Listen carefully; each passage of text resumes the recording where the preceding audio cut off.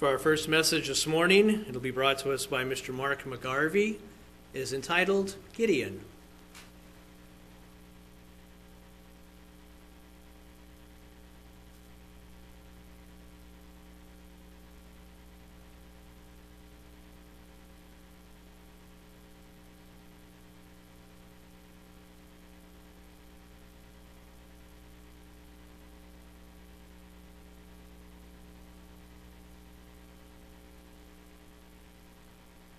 There we go. Okay, that's better. Yeah, like I was saying, hope you survived that snow we had this week.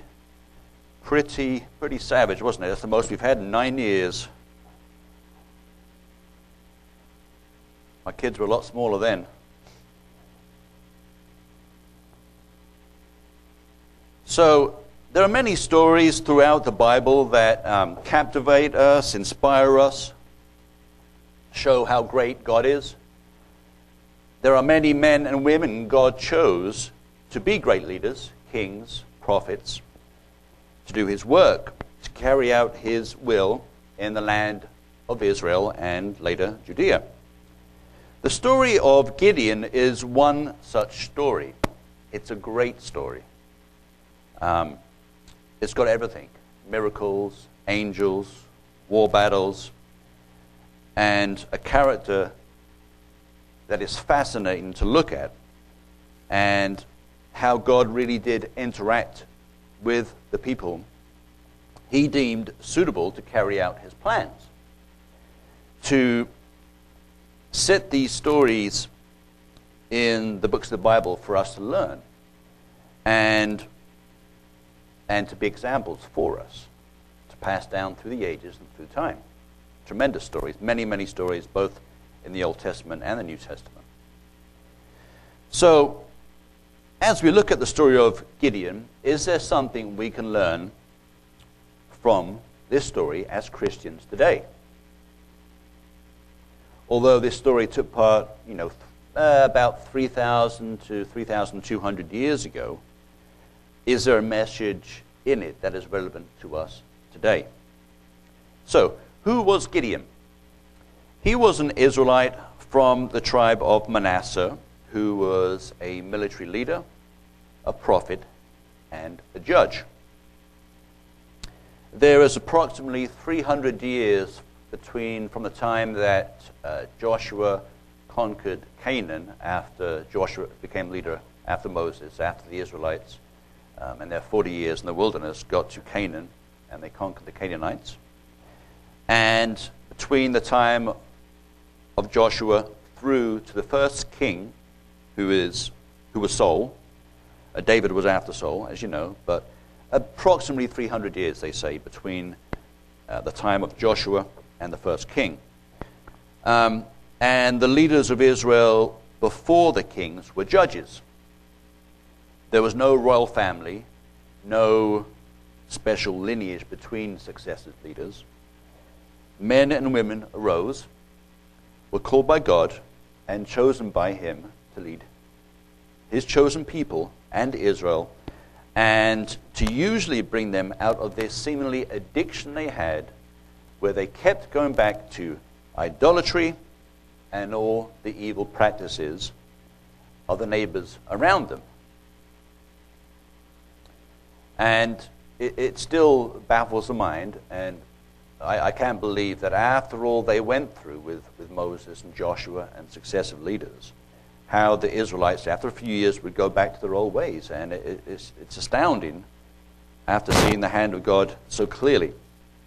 So Gideon was the fifth judge, and there would be 12 in total. And Gideon was also known as Jerubbaal, or Jerubbaal, and Jerubbesheth, his Hebrew given names.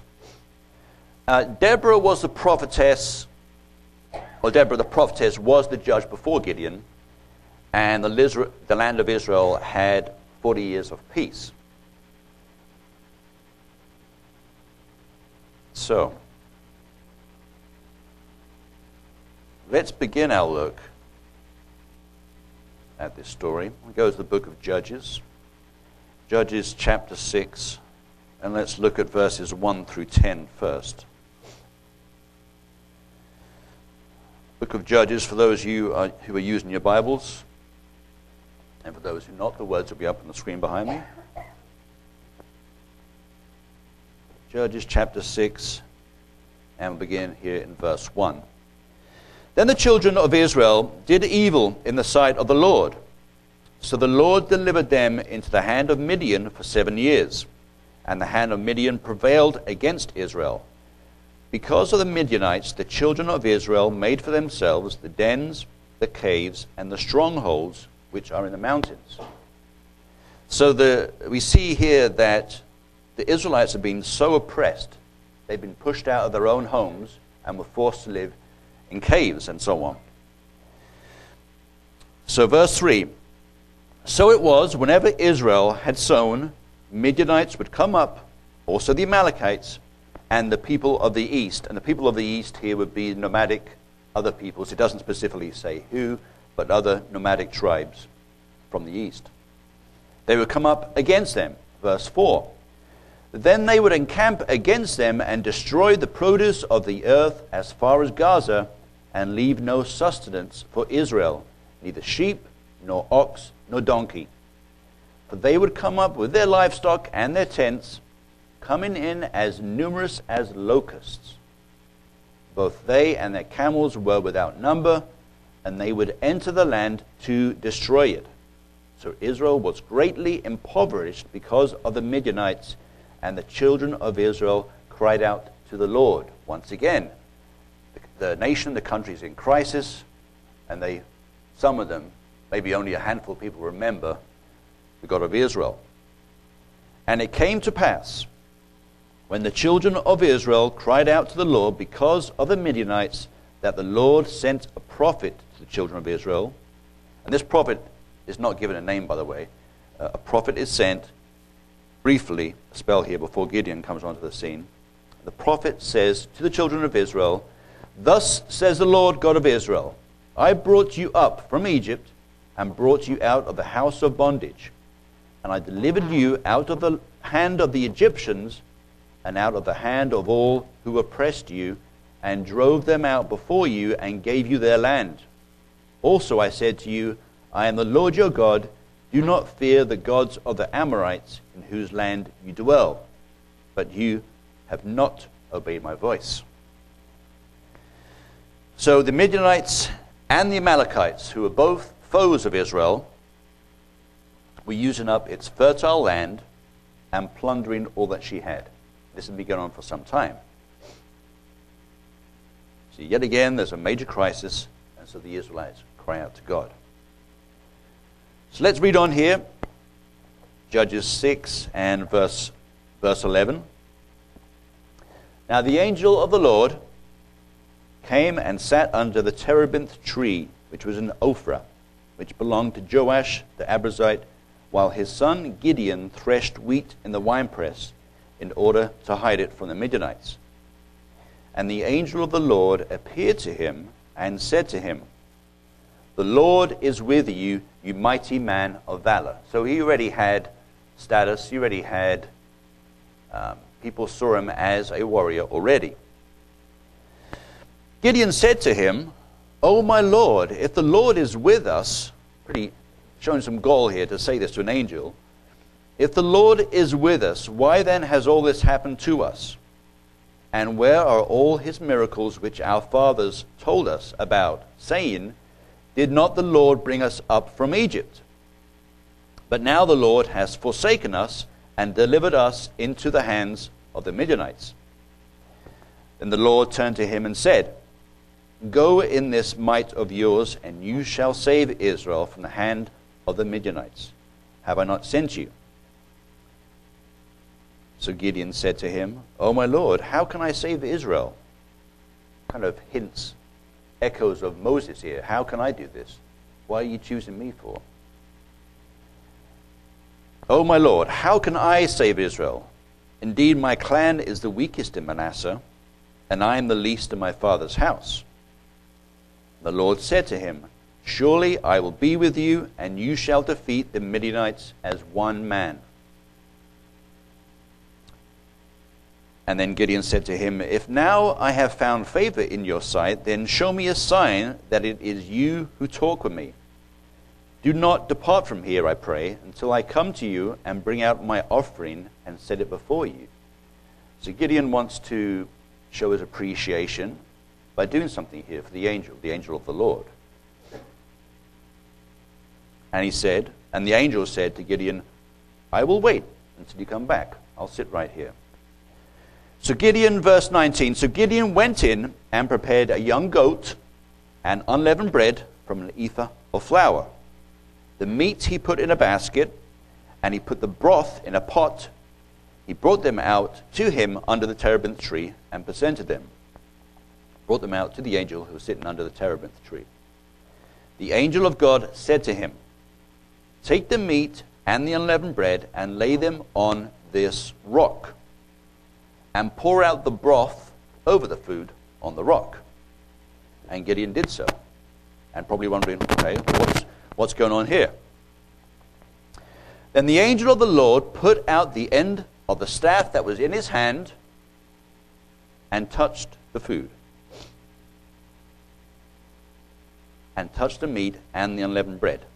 And fire rose out of the rock and consumed the meat and the unleavened bread. Then the angel of the Lord departed out of his sight. So the food is there on the rock. Meat, unleavened bread, covered over with like a gravy kind of broth. Pretty wet and probably a mess. And the angel touches it with his staff, and fire comes up from the rock and consumes the whole thing just like that. All gone. Rock, clean surface, everything gone. And then, while Gideon is transfixed by this, and the angel has disappeared, gone, as he could. That's what angels do. One of the things they do, right? So now Gideon perceived that he was the angel of the Lord. Oh, really? After all that, now Gideon, huh? So Gideon said, "Alas, O Lord God, for I have seen the angel of the Lord face to face." Now, what a lot of the people like Gideon and the people that have heard the stories of the Israelites and Egyptians was one of the biggest things that Moses wrote down in the Bible that happened was no man could see the face of God or see God full on and live. They would have to die. And that's why when God passed by that rock opening, that cleave in the rock to Moses, he showed Moses just his back. So the belief was, and Moses wrote it down in the books of the Bible for us to see, and for all these early tribes and people, you cannot see the face of the Lord and live. And that's why God did send an angel and not himself. Then the Lord said to him, now God is talking to Gideon, "Peace be with you, do not fear, you shall not die." So Gideon built an altar there to the Lord and called it, "The Lord is Peace." And when this was written, at the time this book was written, the author of the book said, to this day, it is still in Ophrah of the Abrazites. Now it came to pass, verse 25, the same night that the Lord said to Gideon again, "Take your father's young bull, the second bull of 7 years old, and tear down the altar of Baal that your father has, and cut down the wooden image that is beside it. And build an altar to the Lord your God on top of this rock in the proper arrangement, and take a second bull and offer a burnt sacrifice with the wood of the image which you shall cut down." So Gideon took 10 men from among his servants and did as the Lord had said to him, but because he feared his father's household and the men of the city too much to do it by day, he did it by night. I guess he still had some fear in his life. Fear of people seeing this and reacting in such a way. So verse 28, "And when the men of the city arose early in the morning, there was the altar of Baal torn down, and the wooden image that was beside it was cut down, and the second bull was being offered on the altar which had been built. So they said to one another, "Who has done this thing?" And when they had inquired and asked, they said, "Gideon, the son of Joash, has done this thing." Then the men of the city said to Joash, Gideon's dad, "Bring out your son, that he may die, because he has torn down the altar of Baal, and because he has cut down the wooden image that was beside it." But Joash said to all who stood against him, "Would you plead for Baal? Would you save him?" Read this. "Let the one who would plead for him be put to death by morning. If he is a god, if Baal is a god, let him plead for himself, because his altar has been torn down." Yeah, Joash tells him, okay, if Baal's a god, why didn't he do something about it? Why didn't he stop it? Come on. But here is the troubling problem here. Once again, the whole idol worship and the clearly anti-God occurrences in Israel at the time. How could a people who had seen so much of the hand of God since Moses, and before that, of course, go so far the wrong way? And as we see throughout all the Old Testament, Baal worship was so evil and wrong. They sacrificed their own children, an incomprehensible evil. And that the fact that I cannot imagine such a practice happening in a public place and thousands of people going to watch it and stand there and do nothing. And as Steve mentioned a couple of weeks ago in his message, our modern day version of this is abortion. Now, that's, maybe, kind of weird to say that, but it's true. There was evil then, and there's evil now. It was murder then, it's murder now. So the Baal and Asherah, literally, idolatry, was an abhorrence to God. And it kept arising again and again every few years. So God told Gideon, and he did it, they had to be destroyed, and Gideon was the man to take care of it. So let's read on here, Judges chapter 6, verses 35 through 40.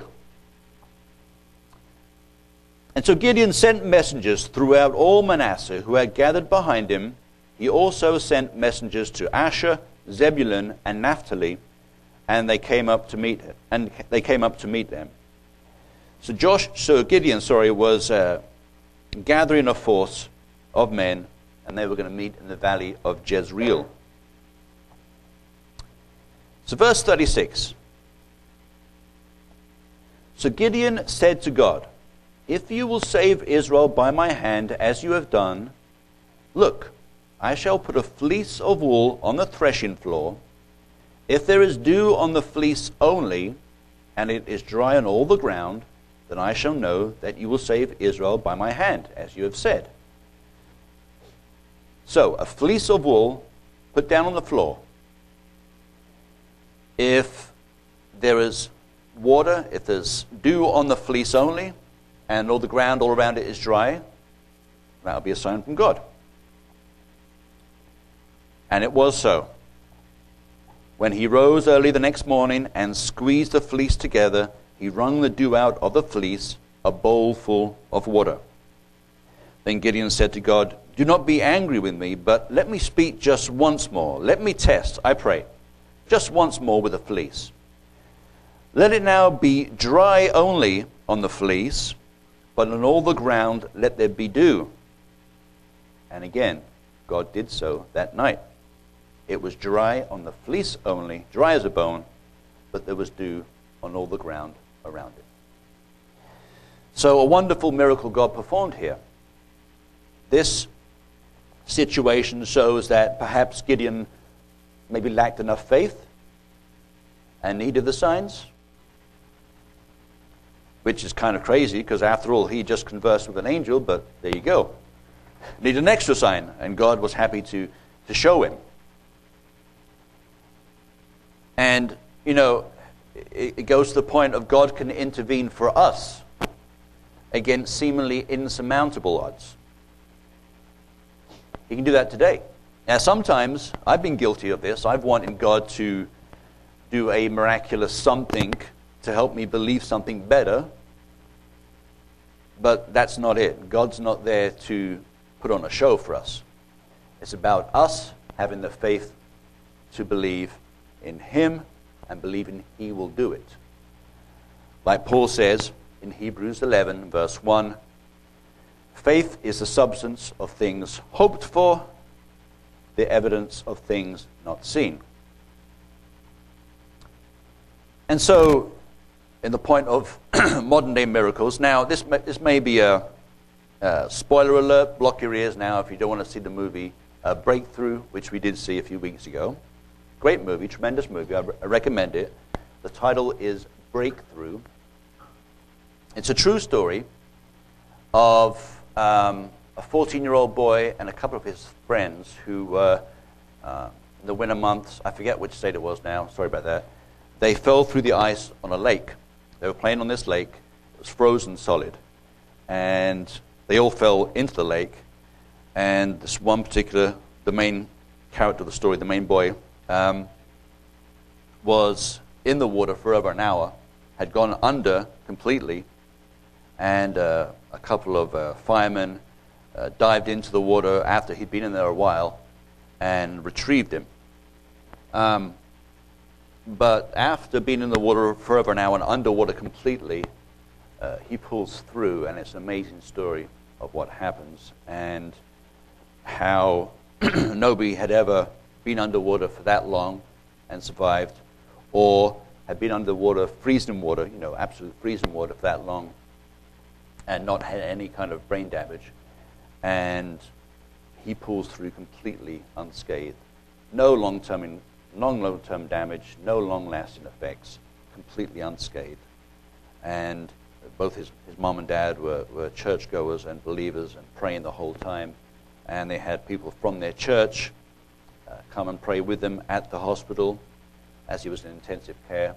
His church pastor was there and stayed for days on end and helping them through everything. And then I heard the young man on the radio show almost a year ago.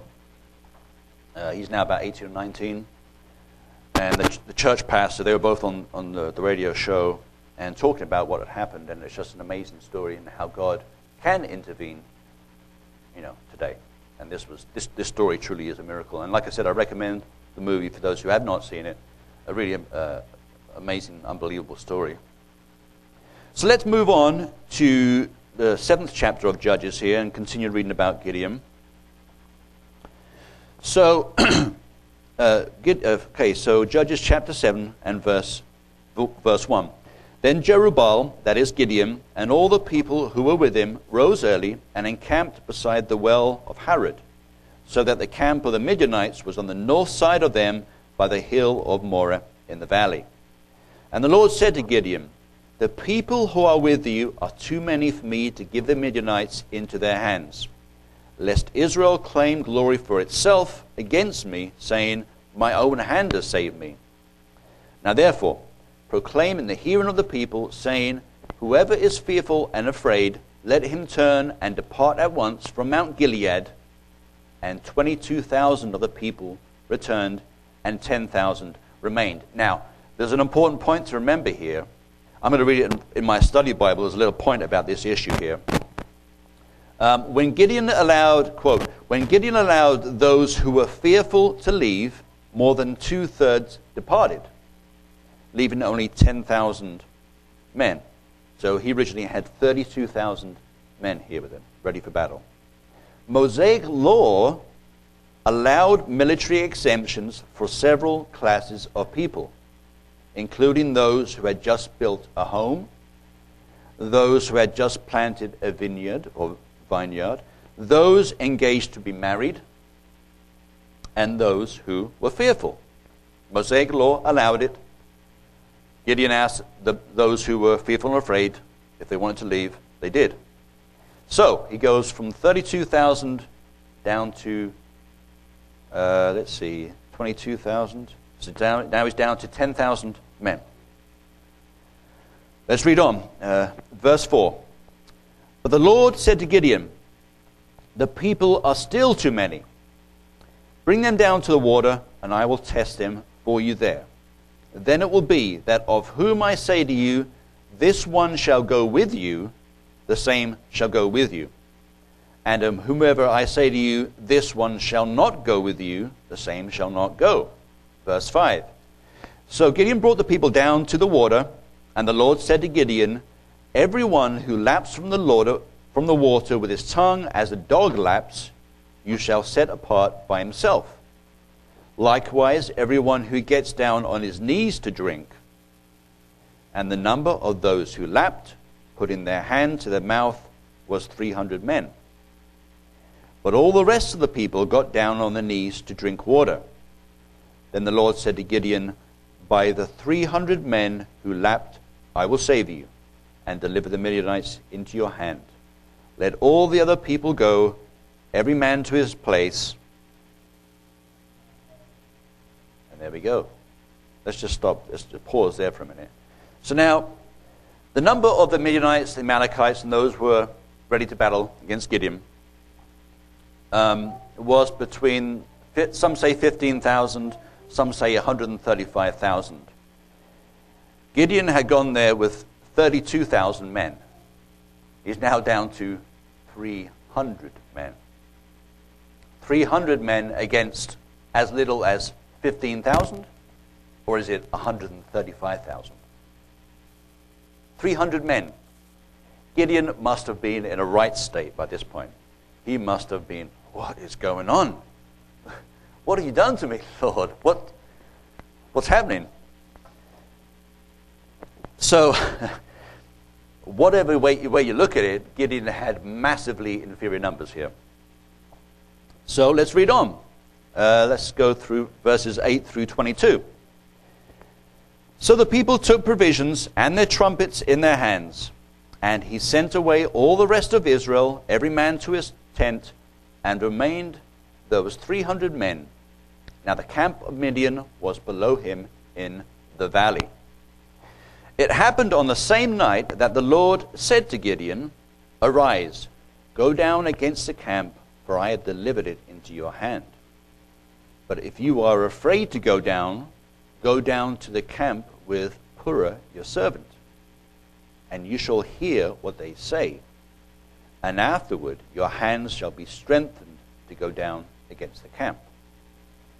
So Gideon then went with Purah his servant to the outpost of the armed men who were in the camp.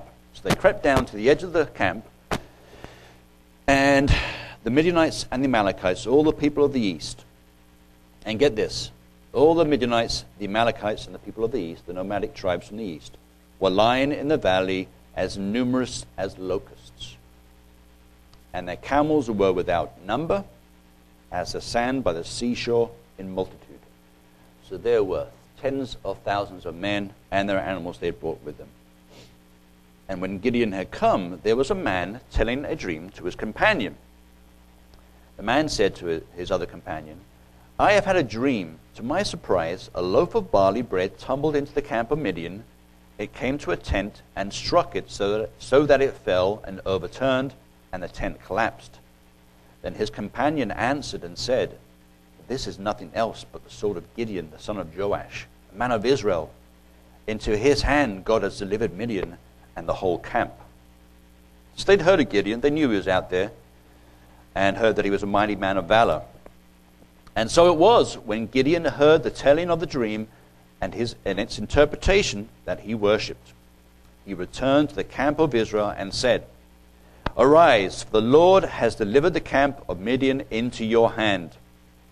So then he divided the 300 men into 3 companies, and he put a trumpet into every man's hand, with an empty pitcher and torches inside the pitchers.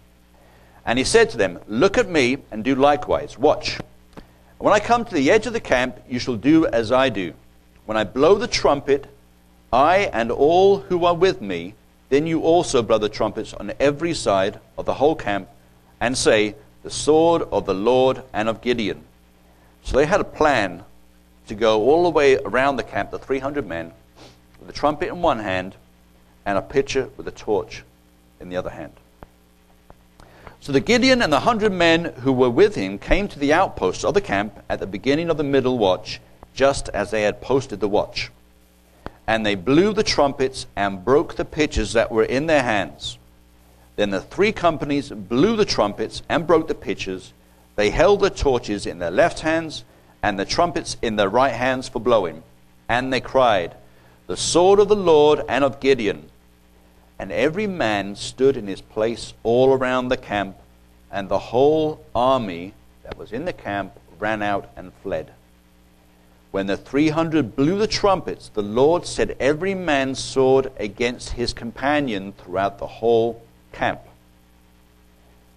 So God had set in confusion, and the Midianites and the Amalekites killed each other. And the army, some of the army fled to Beth Acacia, towards Zerah, as far as the border of Abel Meholah by Tabbath.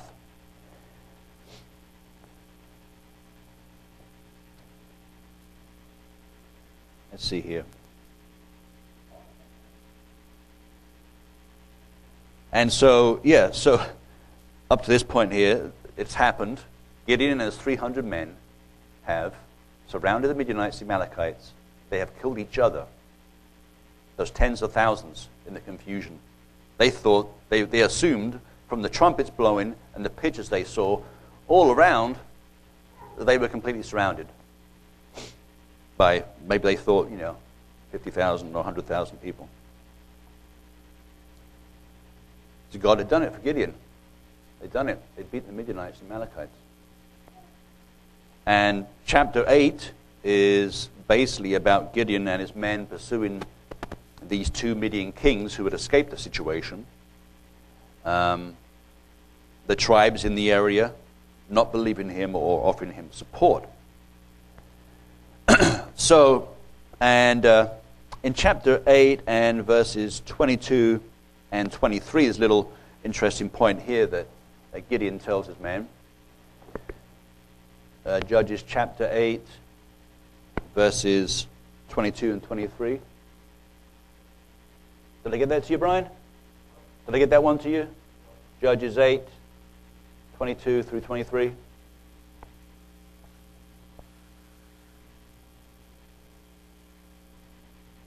Okay. So Judges chapter 8. Okay, go back to 22, if you could. There it is. Okay. Then the men of Israel said to Gideon, "Rule over us, both you and your son, and your grandson also, for you have delivered us from the hand of Midian." But Gideon said to them, "I will not rule over you, nor shall my son rule over you. The Lord shall rule over you." So Gideon was telling his men that God is the one who has done this for us. He rules over you. And in a way, I am just a temporary leader. Worship God. He is the king, not I. Although he was a judge, your worship, your belief must be in God. He's the one who delivered us. And so they captured the 2 kings who had escaped, and Gideon killed them. And that was that. The Amalekites and Midianites completely destroyed and vanquished, and another great miracle had been performed. So Gideon, just to summarize that again, Gideon and his 300 men had vanquished, with God's help, as little as 15,000 to maybe 135,000 Midianites and Amalekites. Incredible story. And then jumping down to Judges 8 and verse 28, just to kind of summarize here. Thus Midian was subdued before the children of Israel, so that they lifted their heads no more, and the country was quiet for 40 years in the days of Gideon. 40 years of peace after this situation. And 40 years of peace thanks to Gideon, his leadership abilities, his getting the Israelites back to worshiping and believing in God and not false gods. And that was the key to success. Just 300 men against tens of thousands, and God gave them the victory. So modern day miracles like what happened in the Bible don't necessarily happen today, like the parting of the Red Sea, incredible miracle, or fireballs coming down from heaven and consuming cities, or so on. But you know what is also a miracle? When someone who has a black, dark heart and turns to God. Someone who is, like I gave in a message last year, I believe, a couple of years ago, when an Islamic fundamentalist terrorist becomes a Christian. Or, on a complete different scale, a premature baby born a little more than just halfway through a woman's pregnancy. And I saw a story in the World News about that a few weeks ago. This lady gave birth to her baby, I think it was 24 weeks or 25 weeks. And the baby was weighed a pound. But in my books, that's a miracle. And they got a long way to go. And our own daughter was in NICU for 10 days. She wasn't ready to come. She was 3 weeks early, but here she is now, my beautiful daughter. And, no, they may not be as spectacular as the miracles in the Bible, but they're miracles too. So, is it right to question God like Gideon did? We certainly can't test God. God showed patience with Gideon because he knew this was someone who would be a great leader and save the Israelite people. Now, we can question ourselves. And, are we trying to lead a good Christian lifestyle? Are we holding on to our principles? Because in the culture we're living in, and in our current culture in the world, we are pushed on every side, aren't we, in today's age? And to stand up for, just as Christians in this day and age, is almost a hard thing to do, unlike it was 40 years ago, for example, or 30 years ago. So Gideon's faith grew with every chapter in those early days of his position as judge of Israel. And we can take great strength in that. The miracles that God performed on his behalf and how he helped Gideon become the great leader he was give us tremendous inspiration. And it passed down through the ages.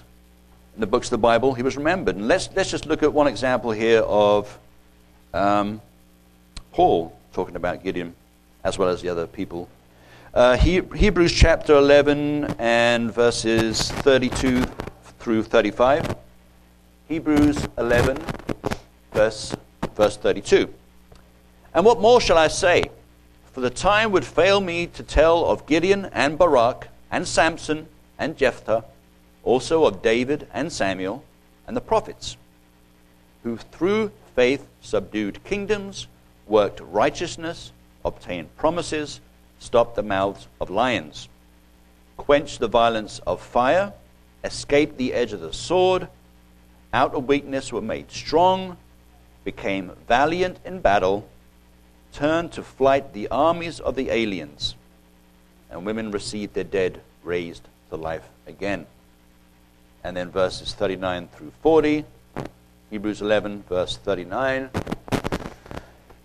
And all these, having obtained a good testimony through faith, did not receive the promise, verse 40, God having provided something better for us, that they should not be made perfect apart from us. So the story of Gideon is about leadership, faith, trust, miracles performed by God, and the absolute sure promise that God will provide for his people and he will deliver his people. Now, praying to God, sometimes it may not be in our time scale. When we want it today, we want it tomorrow. God will answer your prayer in his time. Your prayers don't go unheard of or fall on deaf ears. He hears every single prayer. Billions of prayers at the same time, not a problem to God. So we can draw strength and rest easy knowing our Savior, Jesus Christ, is that promise maker, and he is the same yesterday, today, and forever. And so I hope that this little Bible study, as it were, looking at the life of Gideon, will inspire us, will help us to understand that there are many, many stories in the books of the Bible that we can take great heart from, we can look at, we can study, and realize that God is always there for us. He pulls us through every situation. He performs miracles, and he's just a great God.